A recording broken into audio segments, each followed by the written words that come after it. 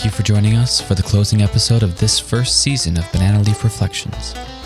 This episode is titled Accountability and Ravi, a special topic in which Jeshu and T. Bless bring a South Asian perspective on the actions and allegations against renowned Christian apologetical author and speaker, Dr. Ravi Zachariah.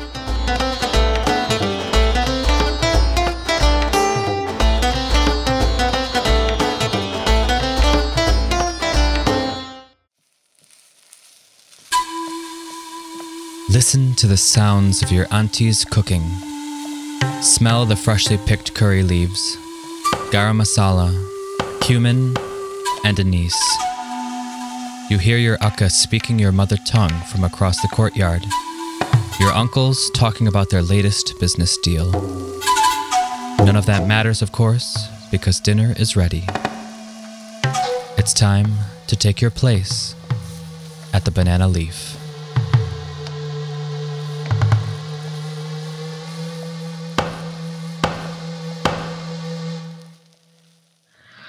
Okay.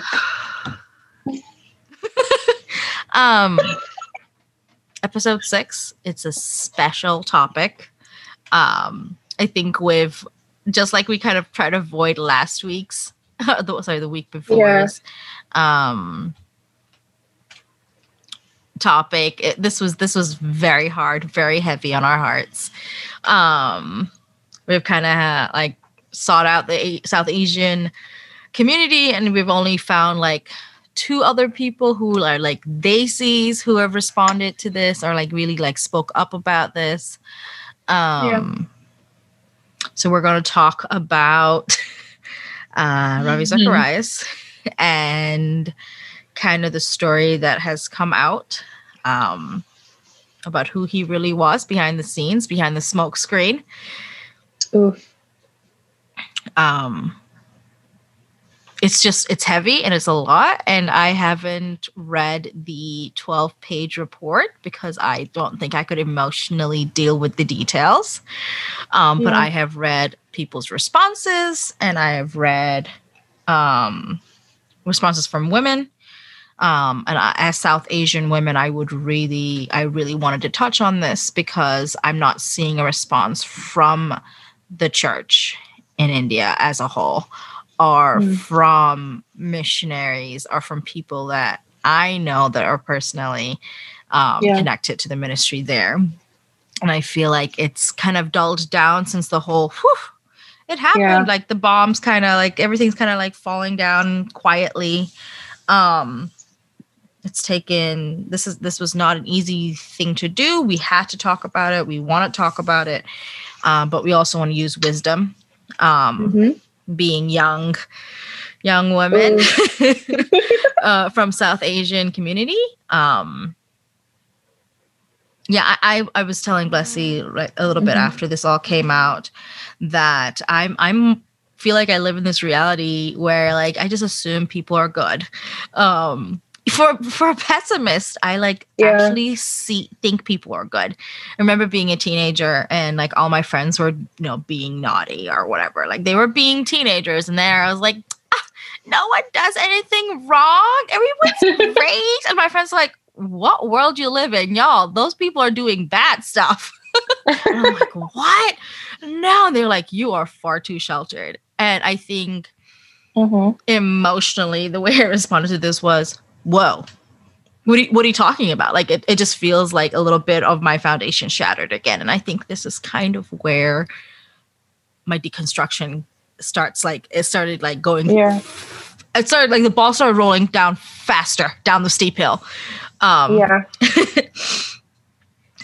I mean, when I shared the report online on my Instagram and Facebook, that's the kind of similar response that I've gotten from my relatives back in India. A lot of them are like, whoa, is this true? I can't believe this.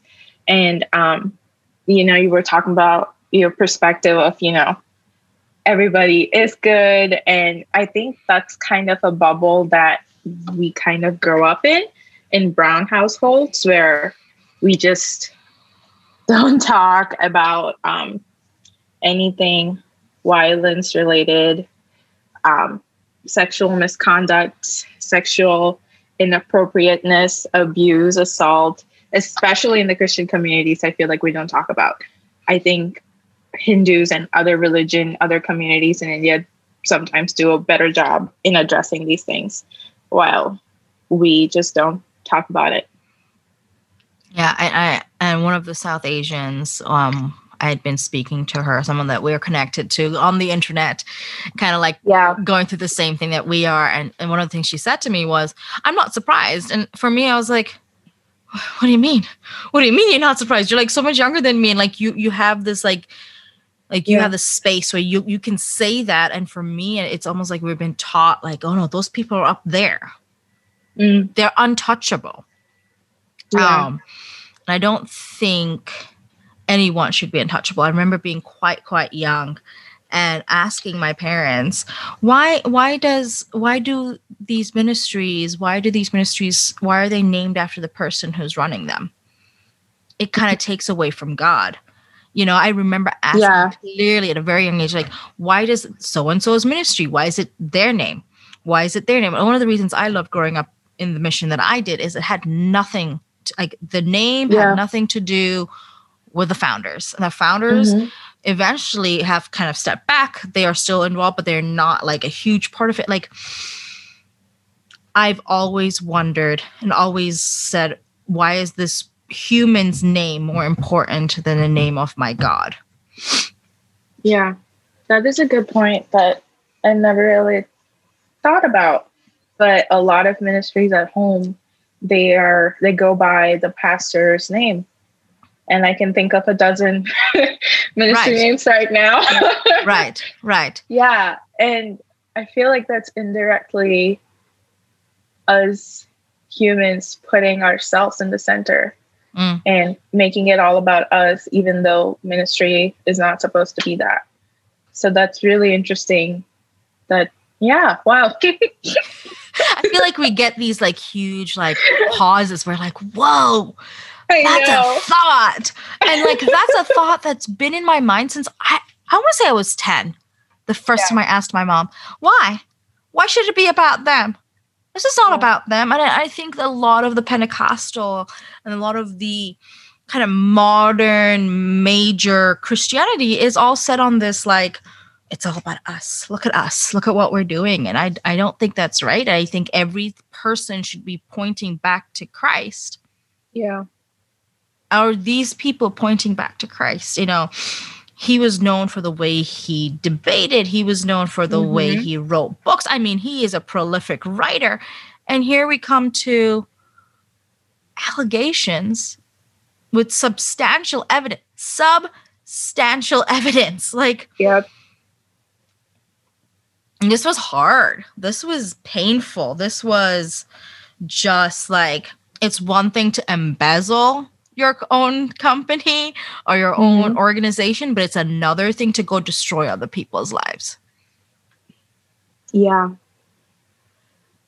I kind of resonate with, the friend that we both mentioned that, we have online, our South Asian sister. Someday we will have her here. She doesn't even know it, but she's going to come up here. Yes. But I was not surprised either. And I was like, wow, in a way, I was kind of waiting for something to happen because it's just, I can't imagine any pastor, like public figure, like I've seen so many stories like this that I just know that there's something behind the scenes. There's something hiding. And it's sad to think like that. And, maybe I am a negative person to have that sort of, expectation that there is something going on behind the scenes, but there's too much of it everywhere in general. There's too much of it in the Christian community, and there's a lot of it in the Indian community too, but we just do not address it. And even now, I think a lot of South Asians, especially churches based back at home, I have not seen anything from them. And I don't know why we have this desire to protect the church, whatever that means. Protect someone's name. I think something big Yes. about like protect the name, protect the family, Yeah. protect the legacy. Well, I'm sorry, the legacy that this person was supposedly leaving, it's gone. Mm-hmm. Like it's destroyed by their own hands, by their own actions. It's just it's heartbreaking. Mm. I think grieving is another very correct concept of what we're going through right now. It's like how many other people that we have put up as idols and pedestals are going to fall. Yeah. What excuses are we going to give them? Oh, no. That person. No, what if it's that person's own sin? That outside of all the words they've said and all the things that they've done, it's their own sin. Like, why can't we address that people, no matter how long they've been Christians or how big their ministry is, they are still sinners? Like, why do we put sainthoods on people? Yeah. Yeah. I'm just so tired of this idea, this concept that because you're a older person who's been in ministry, that somehow you have this cloak on you, this crown on your head that makes you better, makes you one step closer to God. Yeah. I mean, we already have that idea embedded in our culture that elders are, above all, our elders know the best. They have lived more life than you. You are young children. You don't know anything. That is what has been embedded in our brain. So that is obviously, integrated into Christian living too back at home. So it's like, oh, he has done all these things. Oh, but he's older. And, and it's just the excuses. I don't even want to talk to people at home about this anymore because I can't. I think part of the reason why we didn't start recording this is because we both knew it was such a heavy topic and we were just not emotionally ready. And I don't think this is really about just Ravi. I think this is going beyond this. This is going to all the big organizations. You know what I'm talking about. Those big organizations with the big universities and the big ministries, and they're dragging their children and their grandchildren and everyone through it. I'm talking about those ministries. Like, why are we putting them on pedestals? They are people. They're just people. And I think even being like a really young child, and I'm part of, like, my parents had made part of this whole prayer group in India. It's a very familiar name. Y'all know what I'm talking about. You South Asians. Be their prayer tower. And like y'all just people. Like, you are human. You're a sinner. You're not infallible. Like, sin happens, people break down. What is authentic? I can't speak the English, you guys. It's too late. To be authentic. Oh my gosh, there you go. Claps. Yeah. Like, is it authentic because you're going to meet somebody or go to someone's wedding or like touch someone's child and pray for them? Or, like, why aren't my prayers good enough? Why isn't my relationship with God good enough? Why does it have to go through you? Oh, that opens so many doors. Judges. Oh, for another big night. Concept. We'll do a special topic on another big concept, but like this, it kind of boils down to this. Yeah. Like, here's this guy who comes from my city, my state, my language, is in an interracial marriage, has children, has a ministry, travels around the world. People flock to read, to meet him, to read, to debate. Yeah. And all of that is gone. Like that. Yeah. It's gone. Was it worth it? I really want to ask, was it worth it? Was it worth it to hide? Mhm. What can we do for people up there? A lot of them say, it's lonely up top. It's Yeah. lonely. Why are we putting them up top? Why aren't they sitting with us? Mm. Literally, I think back to Mary, who sat at Jesus's feet. And I think back to when when the rich young ruler goes, "What can I do to follow you?" And he Yeah. said, "Give up everything. I sleep on my floor. I sleep on the ground. I sleep with the wild animals. Like, where did we go from being humble people to just we have lost everything?" Yeah. I mean, there's also just fake humility. Like, there's also an aspect of, oh, it's not me, it's only God. I don't own anything, it's only Jesus. But I don't think that's genuine either, because your actions are not showing it. Your life is not showing that. So I don't know.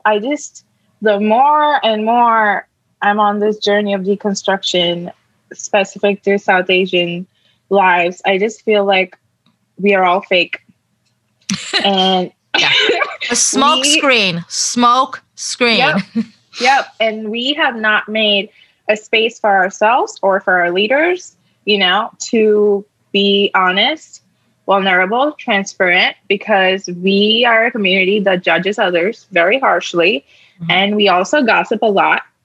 And, there's just so much. And we always are afraid of what the other is going to think. We are always in some sort of race and competition of some other auntie or, their family, their children. So this has made a very toxic environment, both in the culture and in the church, to not be authentic. Like, we sit and pray, like, Jesus, I want to be like you. Jesus, I want to reflect you. We are saying words, we are saying sentences, but what does that actually mean? How would that look like? How does that translate into daily, everyday? Yes. Keeping Christ the center of everything. What does that mean? Yes. Yes. And how can we disciple this? And how can we grow? Mm-hmm. What is the word I'm looking for? English is really hard, people. Cultivate. I like that word. Cultivate. Yeah. And specific to Rabbi Zacharias, like, in this situation, how are your prayers, and how do you want to reflect Jesus here? And that is something that I want to ask people. But I just feel like I know the answer, because, we did talk about everyone is a sinner, and people are using that to twist it and be like, oh yeah, he's a sinner. He's just like you and me. We can't judge him. I'm like, no, judgment is very different from accountability. Yes. But in our culture, there's no difference. It's, because it's always judgment. So we don't know how accountability with grace looks like. And I'm just trying to hold myself. It's been a rough month. I don't even know how long it's been. I just know we've been talking about this, and we've both been kind of like researching and reading. I'm reading as much as I can about this. I've looked up stuff. I've looked up people's responses. I've looked at the main part of why this all came out, and cried and grieved and cried some more. And I really don't know where I stand in the cancel culture. Like, cancel culture is hard. Yeah. But here's someone who's literally destroyed thousands of people's lives. Like, there's, oh my gosh, this is so much. There's so much. There's evidence. There's so much evidence. We have sources. We'll put them up when we finally have our website. Yeah, website, and I can do like an Instagram post with the sources, but he has actively hidden.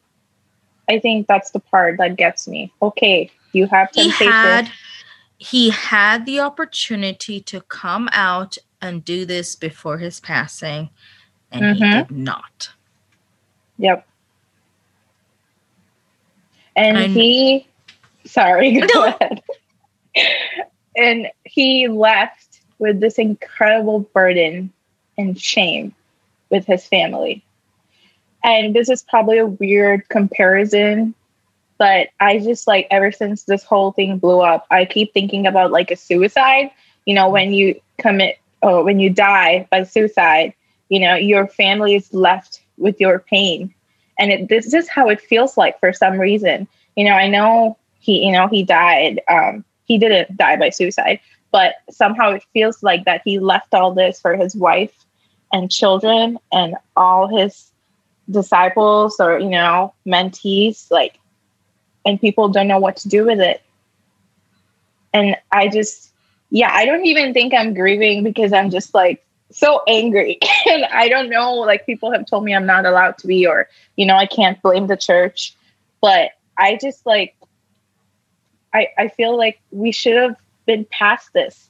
Mm-hmm. You know, we should be taking actions, but we are so far behind that we are still in the grieving process. And I know grieving looks like different things, you know, but I don't know. I feel like in secular world, Me Too has taken the society so forward, but as a church, we are still here. Yes. And we still do not believe the survivors, you know, and we are still protecting predators. I will use that word, even though it's harsh. Absolutely. No. And people get offended, but there are predators in our churches, in our communities. I think a lot of women are groomed. Quite, you know, like, you can't say anything when an uncle or someone touches you. You can't say anything. Oh, well, no. It was just, it was all in our heads. Yeah. Like, Or you get asked, oh, then why were you in that situation? What did you do? Why is it about us? Yeah. Why didn't you say something? Like, well, what's the point of saying it? There's so much evidence for Robbie, and people still don't believe. I've seen posts where they're like, oh, this is not true. This is made up. Why didn't they come out? They did. When he was alive. They did. Thank you. Oh. They did. And they were shut down. Yeah. It's horrible. It's just, it's sad. Yeah, I haven't even broached this topic with my parentals, because that would be a monster of a hill to climb. Not a mountain, a hill. I come from the hill country. I think, you know, we're both from very different backgrounds, and I'm pretty much, you know how like there's 6 degrees in the world, like, you know, there's like, you're 6 people away from everyone else. Like, literally, I have been to things where he was there, like, part of my family, part of like people I know. So this was very like, oh my gosh. Yeah. How is that for you? Like, if I may ask, because I didn't personally read his stuff. It has always been on part of my list. But my mom loved his work. And, you know, even though like I was personally not invested in his work, he was still a representation for us, for the South Asian community. Exactly. But for you, someone who knew his family, who knew him and were a part of that ministry, what, like, where are you at? Like, what was your thought process with the whole thing? I think I went numb first. Because I was like, whoa, what do you mean this is happening? And then I've kind of stayed numb, and then I've grieved, and then I've cried, and then I've gone numb again. And I kind of feel like I'm back home where, like, you know, we just put our blinders on. We can't see it. It's not there. If I just pretend hard enough, it'll go away. It's almost like I'm waiting for it to kind of wash over. It's hard. It's very hard. Lots of thoughts in and out. It's not like I haven't been kind of witness to something like this in my own life. Like there was one incident when I was a teenager where, you know, there was a pastor in our community that had to, you know, be taken down, counseled, and then removed and sent away because they were doing this with the women in the church, which, as a 16, 17-year-old who was completely sheltered, I was like, whoa, whoa, whoa. People can think like that? People can use their own, like, this is a happily married person, we thought, and like, so I had that like first up, like close, like this is kind of like, it feels far away in a way and also close at the same time. It's kind of like this dichotomy of being a ministry kid from South Asia, but also living so far away. Yeah. It's heartbreaking. Just heartbreaking. Yeah. I just feel so saddened for people who are going to lose their faith. I know. And I know this will literally come back to, but you can't depend on a man for your faith. And that's the whole point. Is that this man who held, and I think apologetics and kind of like his philosophy is a very rare concept to find with pastors. And then, with all the things he said, like he went to all these different colleges and stuff. I'm like, wow, that was such a big deal. Like this little boy, the village boy from, Tamil Nadu. Like that's so big. But like, I think I also know there's other apologetics ministers in India that are just more honorable and things like that. Like not more honorable, just honorable people. Yeah. And so I think I have enough other things to go, okay, I've never believed in a man. I don't trust. Something I always say to my parentals is no man, not any man. And I think I've said this before. Yeah, you did. And in the same way, no white man, but no man leads me to the cross. That's another thing I say to them. Yeah. It's my walk. I don't need to depend on someone else's journey, someone else's testimony to get me to the cross. Yeah. Feel like we feed off of someone else's story sometimes, and we compare our walk with them, especially, in missionary, settings. I remember as a child, every single time a missionary, like American team, Australian team came to our church, I would just seek so much validation from them for some reason. Like they would have an altar call and I would go and, and they would like give prophetic words to people. And then none of them would come to me and pray over me. And I would just feel this like distraught that what is it about me that, they don't see something in me that they feel compelled to walk to me and tell that, this is what the Lord has for you. And I've done that for years. And then I realized that is idol worship. I'm just looking at this person who's from another country and, and historically they were the ones who brought Jesus into India. So they must know better than me. But that is not true. Like, no. I know. And, being part of short-term ministry and seeing who the people I went with, I'm like, I know these people's stories. They don't care about you. They're just doing this to feel good. And like coming to the realization, it's a feel-good process. Yep. And it's a harsh realization, but it is what it is. The motive behind all these short-term missions, like, we need a hard reality check. Yeah. So we are just so used to just having our faith depend on somebody else's faith, and not just like we're not just directly looking at our relationship with Christ. It's just somebody else's, they prayed like this and it worked out for them. Let me try this. They, have this lifestyle. Maybe that's what Jesus is seeking from me. Let me try this. But I don't know, like, why can't we just talk to Jesus? He's just like there. Why can't we strip away all the pretense and the smoke screen? And why don't we strip away needing another person, like the idea of sainthood? I mean, we're supposedly Protestants, right? Like Protestants don't need a saint, but we're literally putting these people in the place of saints and using them as oracles to Christ. Yep. No, thank you. No, thank you. And I'm an odd Pentecostal child's kid, like pastor's kid, whatever they are. Like, never went forward, didn't like to be touched, don't want to fall down, don't want to do anything. Like, I'm gonna step back and I'm gonna watch you do your thing. To me, it was a sham.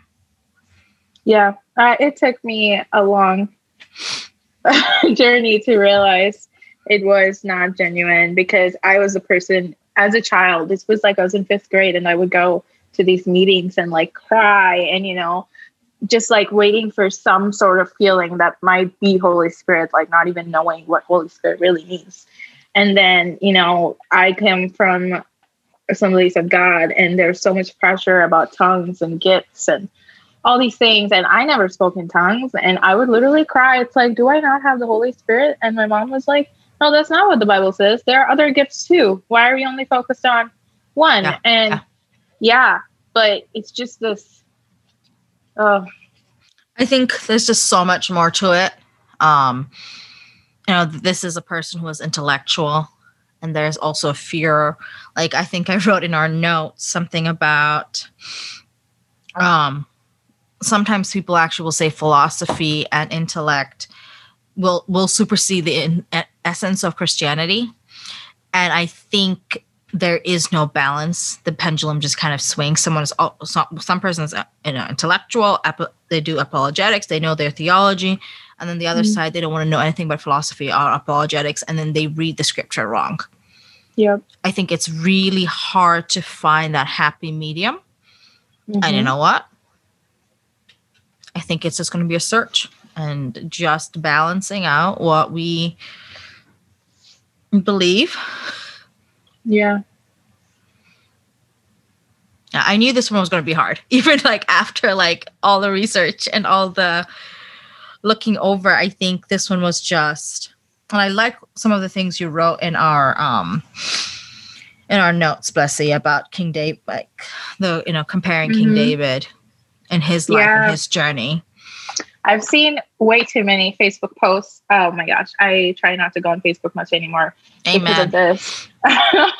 It's like, oh, King David also committed a sin, and God still called him man after his own heart, and da da da da. And I'm like, I give you one clap for trying that hard. But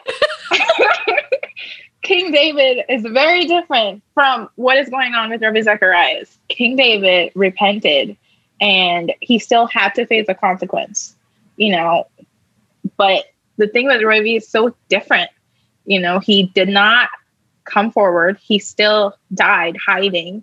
And maybe he was afraid of judgment, and it's so sad that someone as big as him with so much support, or that's what it looked like, he didn't have a single person that he could go to.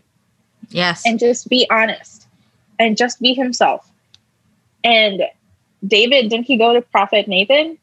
And, and he fasted and he prayed and he had accountability. And I don't see that in the story. So not really, taking both of those things into consideration, people just saying, oh, Rabbi is still a man after God's own heart. Maybe he is. Like, I don't know what's going on in God's brain right now with all these things, but it's just like so harmful. Like, it gets me so riled up.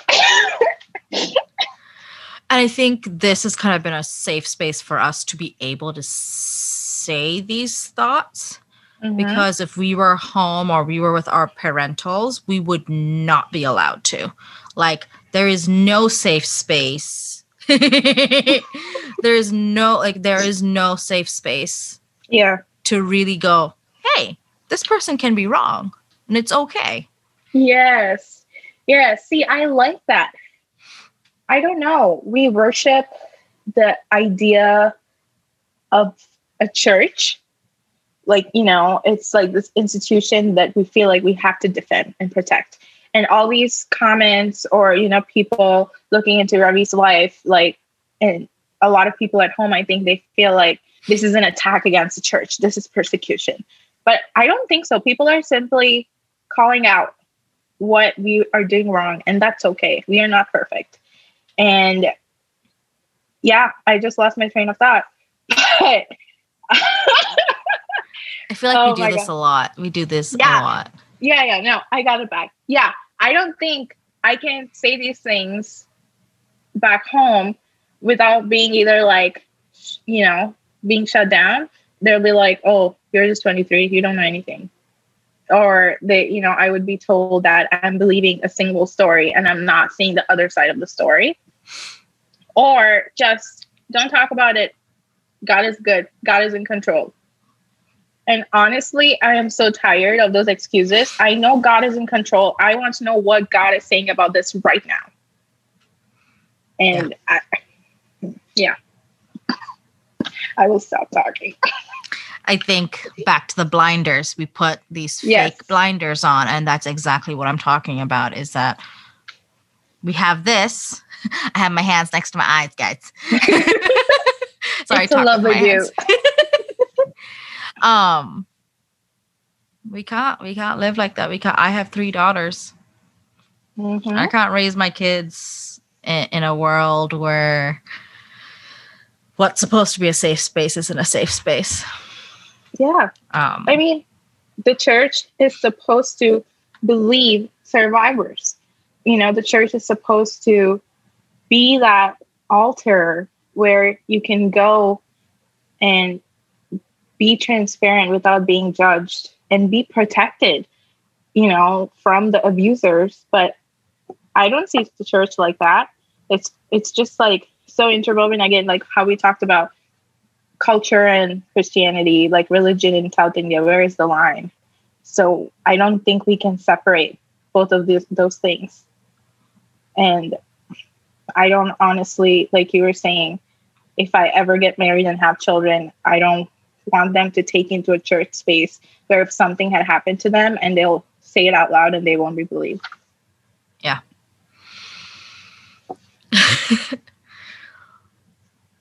Yep.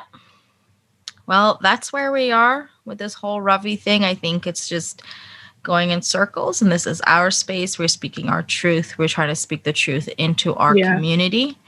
We're not judging anyone. We're just saying what we're feeling. We're saying what we have spoken to other young South Asians. We will post a link from a pastor that we listened to right after this whole situation. And I think I think personally, and I don't want this to come the wrong way, I don't want to hear a white person's voice right now. I don't want to hear from a white space right now. Yeah. I want to hear from my people. I want to hear from someone that looks like me, who speaks my language, who understands what we're feeling. Because right now, most of the articles I've read have been from white voices. I would love to hear from my brown people. I want to hear it. I want to see your anger. I want you to get it written down on paper somewhere. Just get it out of your system, and don't forget, it's your truth and it's your space, and you have to believe people. Don't say it was a woman's fault. No, thank you. No. We are in the 21st century. That is not acceptable.